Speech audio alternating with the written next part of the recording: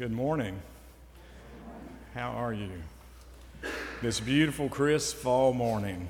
Isn't it wonderful? Today is actually the day that fall begins. And Katie, I think, has an announcement. Katie, if you want to come on up here and be up here ready. But I want to welcome you and remind you that we have one service next Sunday at 10 a.m. in the sanctuary. And Katie's going to talk a little bit more about that. And today is a library day. So if you're a child and want to go to the library, this is the day to do it. And somebody be here and you'll know when to go. And that's all, because Katie's going to say the rest. I just wanted to remind everyone, like Pastor Joseph said, that next Sunday is our combined service. So it'll be a 10 a.m. service here in the sanctuary, and it's going to be our children's Sabbath. So that is a very special service for us. Our children do every aspect of the worship service. So I hope that you will be here with us for that special Sunday. Immediately following the service, there will be a lunch in the Family Life Center.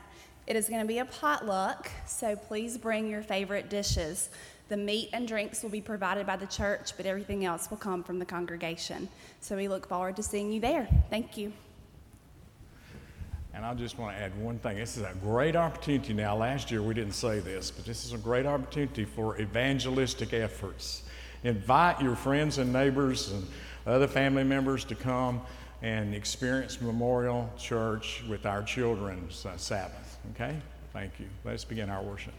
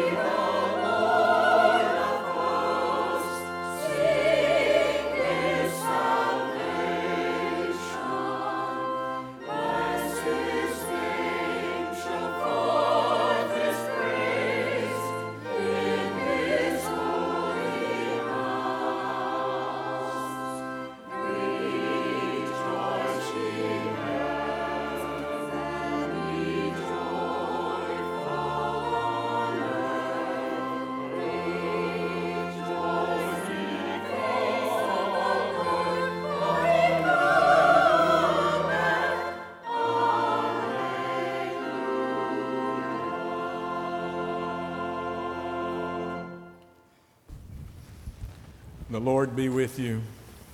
And also with you. Let us pray together. Give us, O Lord our God, understanding to know you, diligence to seek you, wisdom to find you, and a faithfulness that may finally embrace you.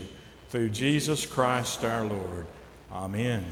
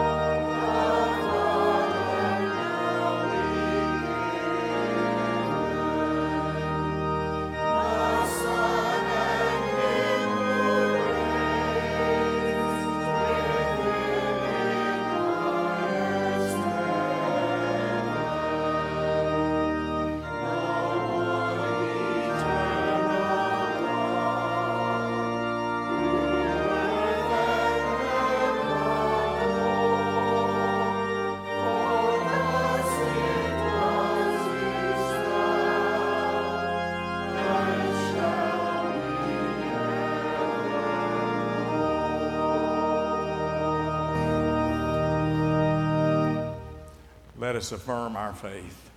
I believe in God, the Father Almighty, maker of heaven and earth, and in Jesus Christ, his only Son, our Lord, who was conceived by the Holy Spirit, born of the Virgin Mary, suffered under Pontius Pilate, was crucified, dead, and buried. The third day he rose from the dead.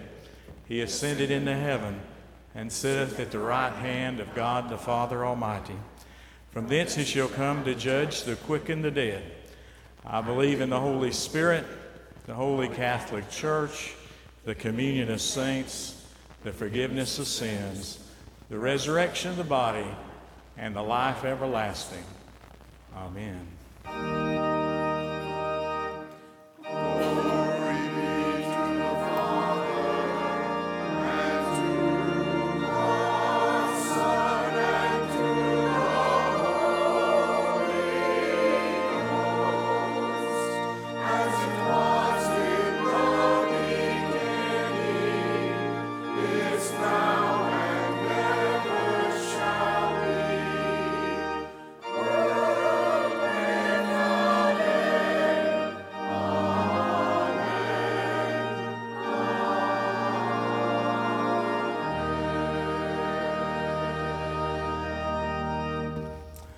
Be seated and let our children come forward for our children's time here in this service. And I know sometimes we look around and we think we don't have that many children, but we have a slew of them at the early service. And so y'all make sure you're here next week to support them.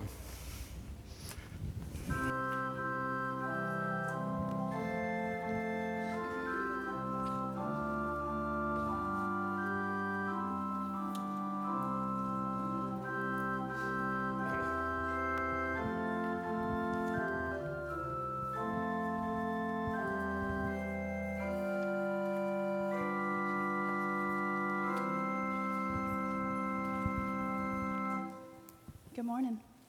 How are you? I'm glad you're here. Okay, we're going to talk about doing the right thing. Does that sound good? Will you talk about that with me? Or let me talk about it? Okay. What would you do if you were walking by your teacher's desk at school and saw a dollar bill on the floor? Would you pick it up and give it to your teacher? Or would you look around, make sure there was no one watching, and put it in your pocket? What would you do if you were walking home from school and found a bag of money, and when you looked inside, discovered there was a lot of money in there? Would you tell your parents and report it to the police, or would you say, wow, this must be my lucky day? You don't have to answer if you don't want to. Okay. Well, this morning I'm going to tell you about 3 true stories of people who found a large amount of money and chose to do the right thing. The first guy's name was Hector. He was a 15-year-old high school student. And one day, Hector found a bag of money that had $120 in it. It was on top of a Coke machine. He took it to his teacher, and the two of them took it to the principal's office to turn it in. And when asked why he turned in the money instead of keeping it, Hector said that he was concerned that the person who collected the money and then left the bag would get in trouble if he lost the money. That makes sense, right? The next story is about Eddie, who was walking home one evening and found a bag on the sidewalk outside of a store. He picked up the bag, looked inside, and saw that there was a lot of money in there. When Eddie got home, he told his wife about finding the bag of money, and together they counted it. And there was over $4,000 in that bag. Eddie called the police and told them about the money. The manager of the store had dropped the bag while closing up, and without a doubt, he was happy that Eddie called, don't you think? That was a lot of money. The third story is about a guy named Jason who was driving home from work one night, and he crossed a well-lit intersection and saw what he thought looked like a book laying in the road. He stopped and he picked it up, and it turned out to be an appointment book, like a calendar, and it had a bunch of zippered pockets inside. He looked in the first pocket, and Jason found $6 and a driver's license. But when he opened the second pocket, there was a big wad of cash. When he arrived home, Jason counted the money, and there was more than $9,000 in cash. For some, the decision might have been difficult, but for Jason, it was easy. He called the police and reported what he found. And when asked why he turned the money in, he said it was just the right thing to do. So when we hear stories like these, it makes us think, what would I have done if that happened to me? And to find the answer to the question, I think we should say, what would I do if I found $1 on the floor beside my teacher's desk? You see, honesty is not a question of how much money is involved. It's just a matter of doing the right thing. One day, Jesus told his disciples a story about a rich man who was a manager. And the manager was using the man's money for himself.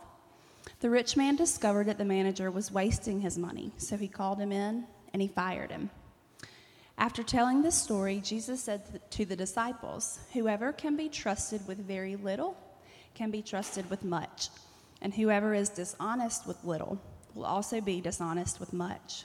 So if we make sure that we are honest with small things, then we can be sure to be counted on and honest in the big things.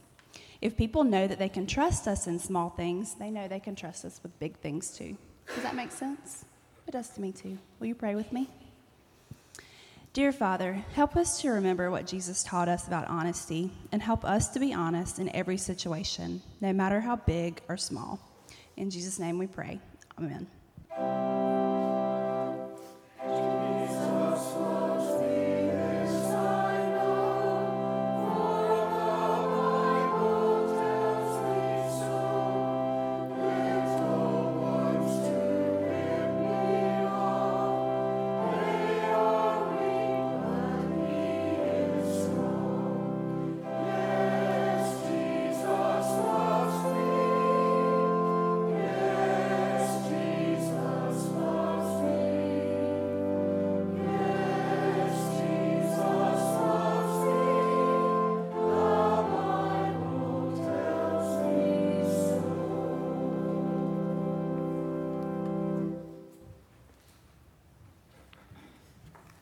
This first scripture lesson this morning comes from 1 Timothy chapter 2, verses 1 through 7.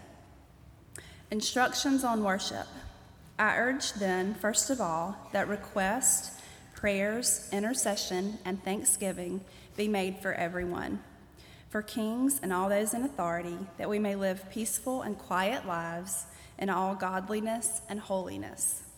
This is good and pleases God our Savior, who wants all men to be saved and to come to a knowledge of the truth.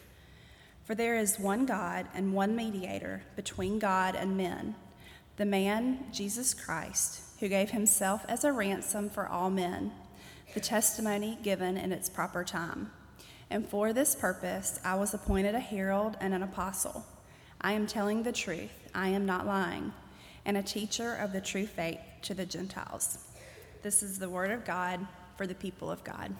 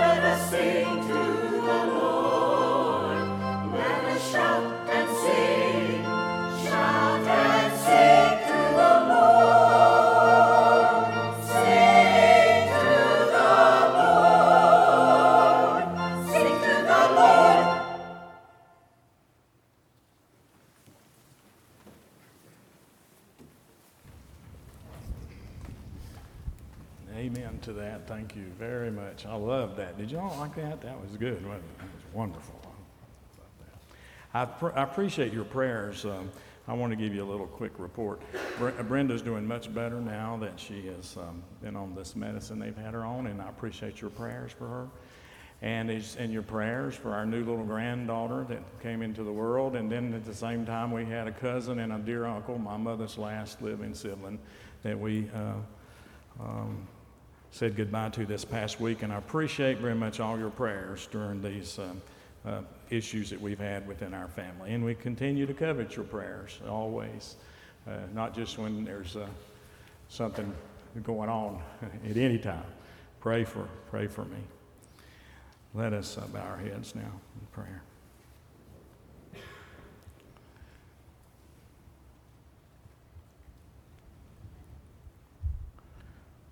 Oh God, in your mercy, hear the prayers of these thy people. Oh blessed God, you have put gladness in our hearts. You have sheltered us in times of distress. Our joy is coming before you. To offer our hymns of rejoicing to your name, to offer our prayers and our petitions and our confessions. And even though we know you have set us apart and you've told us the right ways and the paths to follow, we must confess this day that we do not walk before you in godliness. We have not been good stewards. We do not always bring honor to you. We're not careful to be faithful in small matters. We're half-hearted in our commitment to you. Do not remember against us these sins. Let your compassion come speedily to meet us. Deliver us and forgive us. By the power of the Holy Spirit, wash us once again.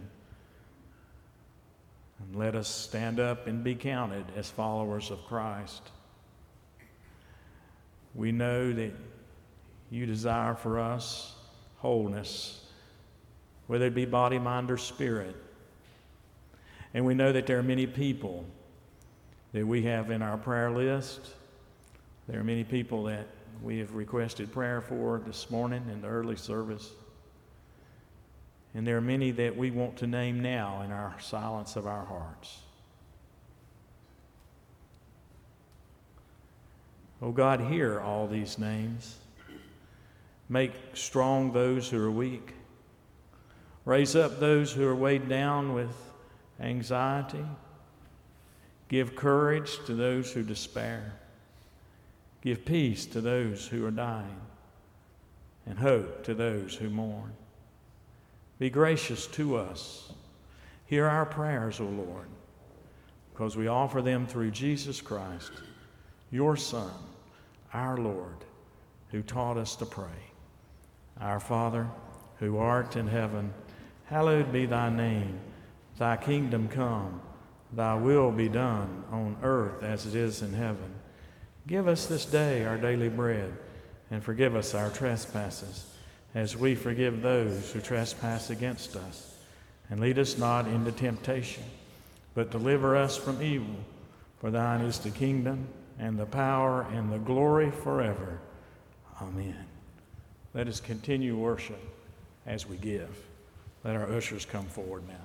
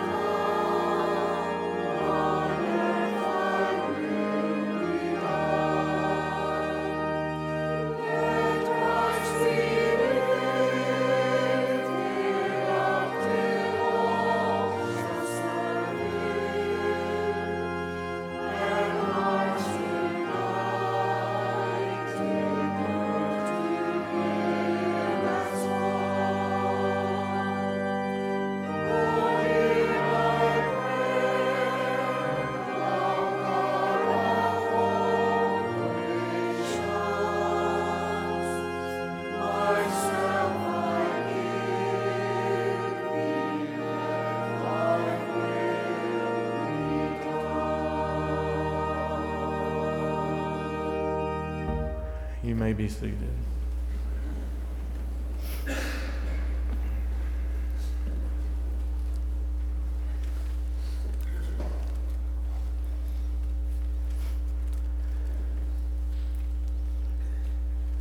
We continue here in this part of the Bible where it's Jesus read letters, and there's a lot of Jesus's parables, and we're at Luke chapter 16, beginning at verse 1.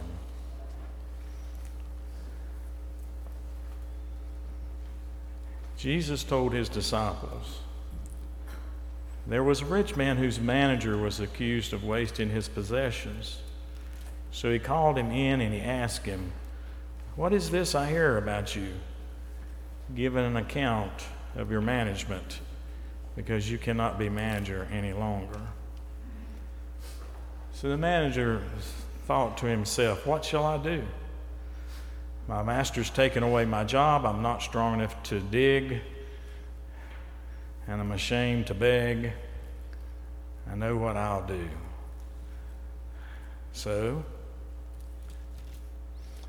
when I lose my job here, people will welcome me into their houses.' So he called in each one of his master's debtors, and he asked the first, 'How much do you owe my master?' 800 gallons of olive oil,' he replied. The manager told him, 'Take your bill, sit down quickly, and make it 400. Then he asked the second, 'How much do you owe?' 1,000 bushels of wheat,' he replied. So he told him, 'Take your bill and make it 800. So this is what he did. And this was the conclusion of the matter. When the master found out, the master commended the dishonest manager because he had acted shrewdly. And then here's the point Jesus wanted to make. For the people of this world are more shrewd in dealing with their own kind than are the people of the light. And I tell you, use your wealth to gain friends for yourself, so that when it is gone, you'll be welcomed into eternal dwellings. Whoever can be trusted with very little can also be trusted with much, and whoever is dishonest with very little will also be dishonest with much. So, if you've not been trustworthy in handling worldly wealth, who will trust you with true riches? And if you've not been trustworthy with someone else's property, who will give you property of your own? No servant can serve two masters. Either he will hate the one and love the other, or he will be devoted to the one and despise the other. You cannot serve both God and money." This is the word of God for the people of God. Thanks be to God. Let us pray. Oh Lord, we thank you for your Son who came and lived among us, taught us directly about many things. And may these teachings today, may they come into us, and may we understand them through the power of the Holy Spirit's help as we understand how we are to be as followers of Jesus and to be singularly minded in that purpose. We pray in your name. Amen. Well, now, by any account, what Jesus says the guy did is he cooks the books to save his skin, thinking that if he does that, once he's fired, he'll have a bunch of friends out there and all the people that got a benefit from the cheating. I don't know about you, but I imagine if the Bank of America manager called me up and told me that she was going to reduce all my debts in half with a stroke of the pen so that I might welcome her into my home after she got fired, I don't know about you, but I think I might be just a little bit uneasy about that, even though I would probably be very tempted by that.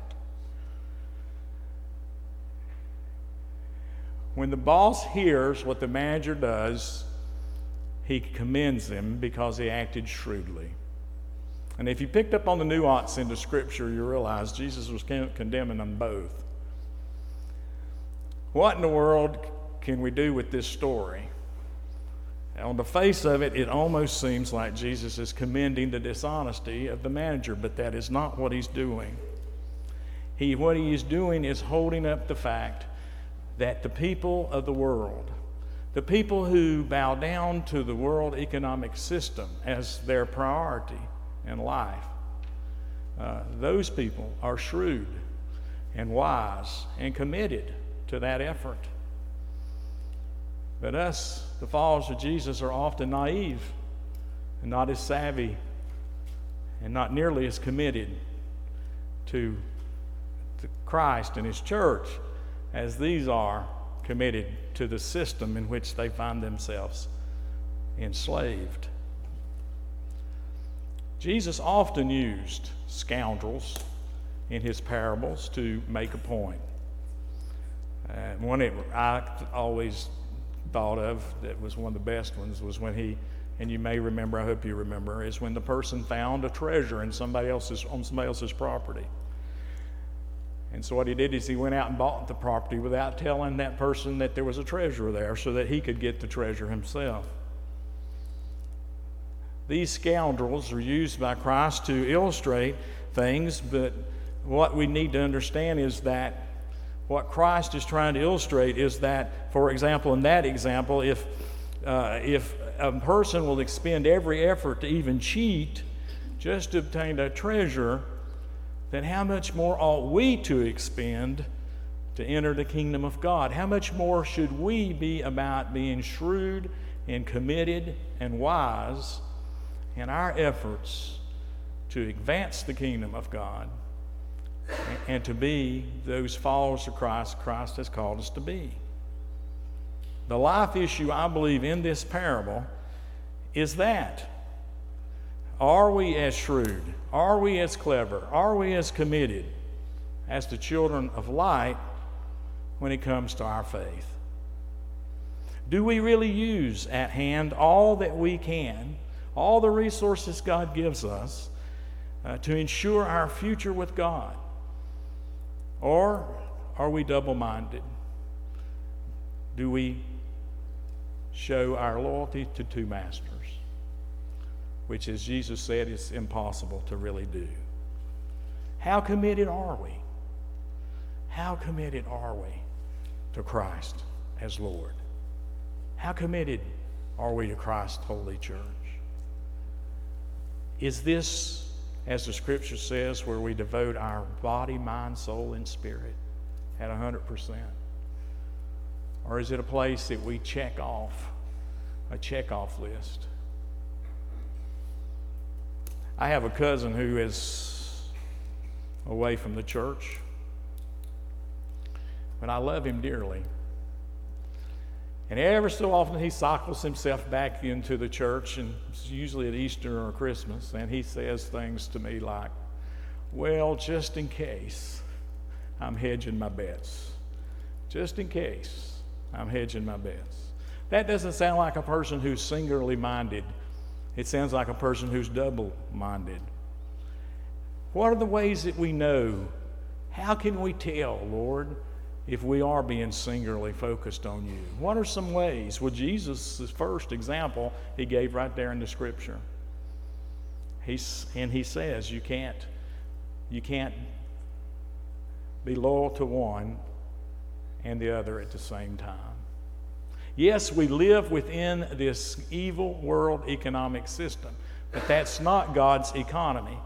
That's not God's intention for us. That's not God's plan for us. And that is not what the world is being transformed into unless those of us who are the children of light remain double-minded. If we get singularly focused once more on Christ as Lord and on devoting our entire effort to Christ and His church, as the Scripture says, all these other things will be given to you. The Lord knows what we need. It may not be necessarily what we want, but the Lord knows what we need.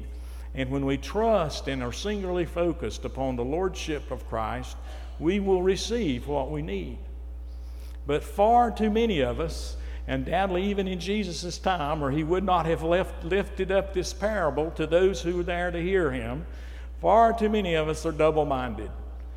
We try to serve both God and mammon, as one version puts it, or the world economic system. It's as simple as that. And so Jesus talks a lot about our loyalties, who we are and what we are loyal to. In fact, 1/3 of all Jesus' parables concerns people's relationship between their faith and their resources. And Jesus held up many, many, many examples of loyalty and of people who, like for example, the rich young ruler who gave up following Christ because he wouldn't give up his riches. He was double-minded. He wasn't singularly focused upon Christ as Lord. Jesus ends this parable with these words: the children of this age are shrewder in dealing with their own generation. The shysters and hucksters and criminals, deadbeats, those who are thieves and robbers, they know how to do it. They know how to work together. They know how to make it happen. They know how to cheat together. People. They are the reason that injustice reigns across this world. And yet we as children of light have the power to make a change and a difference, but because we are doubly minded and not singularly focused upon the Lord God as Savior and Lord of our life, we are right in the middle of it. No one can serve two masters. You either hate the one and love the other, or you to be devoted to one and despise the other. And we find ourselves trying to do that as the children of light. And Jesus is warning us through this parable that we need to be just as shrewd and wise and committed as are those folks in the injustices of the world, but into justice, for the lordship of our life and the lives of others. We need to be able to be just as shrewd with every resource that we have. And we have lots of resources. We have wealth. We have beautiful buildings. We have the scriptures. We have tradition of the church. We have very faithful people. And yet, do you think that the world is being transformed for the better? If you think that the world is being transformed for the better, I wish you'd get me aside and tell me how and where and when. The world is not going in the right direction. I shouldn't have to tell you that. My dad likes to say, you speak to the choir. We know that. But we know also that we have power beyond ourselves. We need to call upon it. We need to be shrewd. We need to be wise, and we need to be committed to our cause. We need to have the same savvy to operate within this unjust world as those children of the world do. They're not smarter than we are. They are serving their master. We need to serve our master. Their efforts are not divided. They're not confused. They're not lost in the gap that exists between two masters. But so often, ours is in the church. Not just this church, every church, all across every denomination.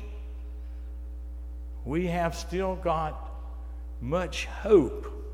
We still have much effort and resources. If we become singularly minded, we have much power behind us.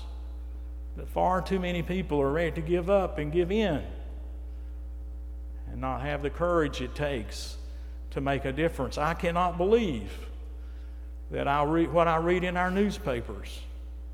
I cannot believe that the Greenville County school system has prevented some of our teachers from mouthing their prayers, from wearing a cross or calling attention to it.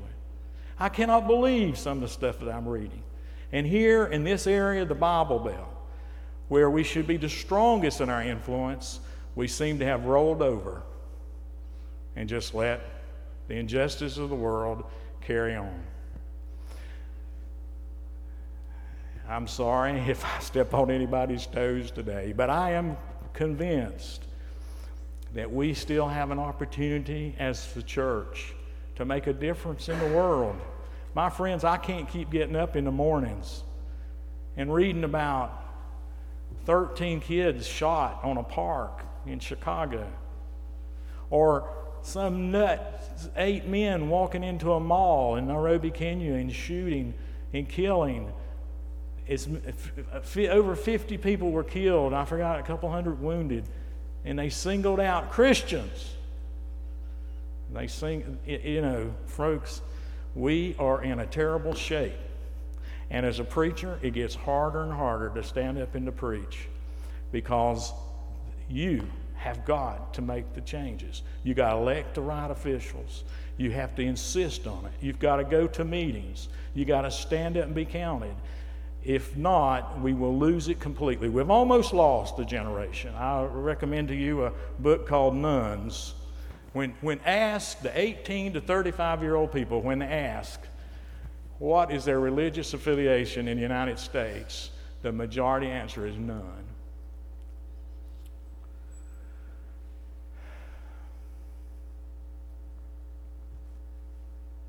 So often we speak about the depth and the breadth and power of love, and yet we settle for mediocrity in our faith. I believe it's true that what we sow, we reap, and I think the church has been sowing sparingly for the last 10 or 15, maybe 20 years, and the harvest is sparse because of it. But we need a revival. We need a revival in all our churches. And we need to regain the trust of the country. We need to regain the moral fiber and character of Christ Jesus in our everyday living. We need to be shrewd. We need to be committed. We need to be wise in our dealings with this injustice system that we live through. Well, that was one example, how you use your resources. The other example is how you use your time, and I kind of talked about that. But have you ever noticed how sometimes people will do, I don't care if sports, it can be elections, it can be like being part of fine arts performances, whatever it might be. They expend effort, commitment, time, money, energy, but they won't walk across the road and invite their neighbor to church. They won't speak the word of Jesus Christ to a stranger. we laid to rest my dear uncle this past week.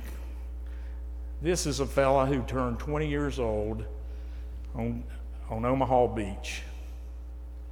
He turned 20 years old on Omaha Beach D-Day.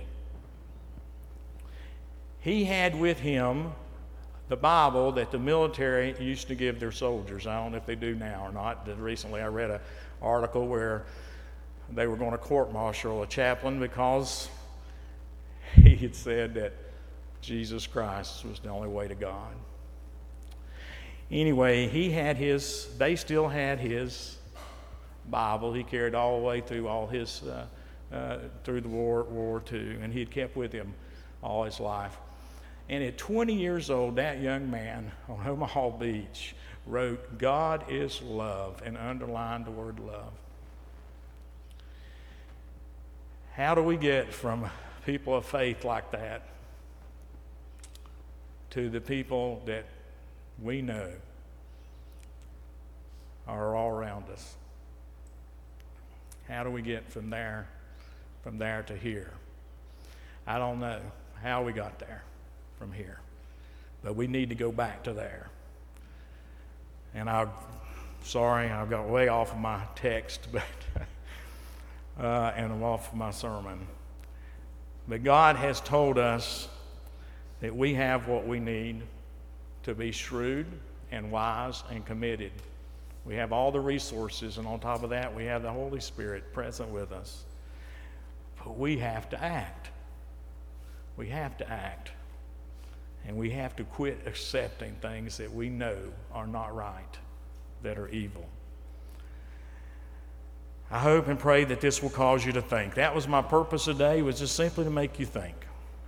And I pray that you will ask yourself, what are you doing? What are you doing? How are you being committed? How are you being singularly focused on God? How are you making a difference outside the church to help the world be transformed? I, for one, am not ready to give up.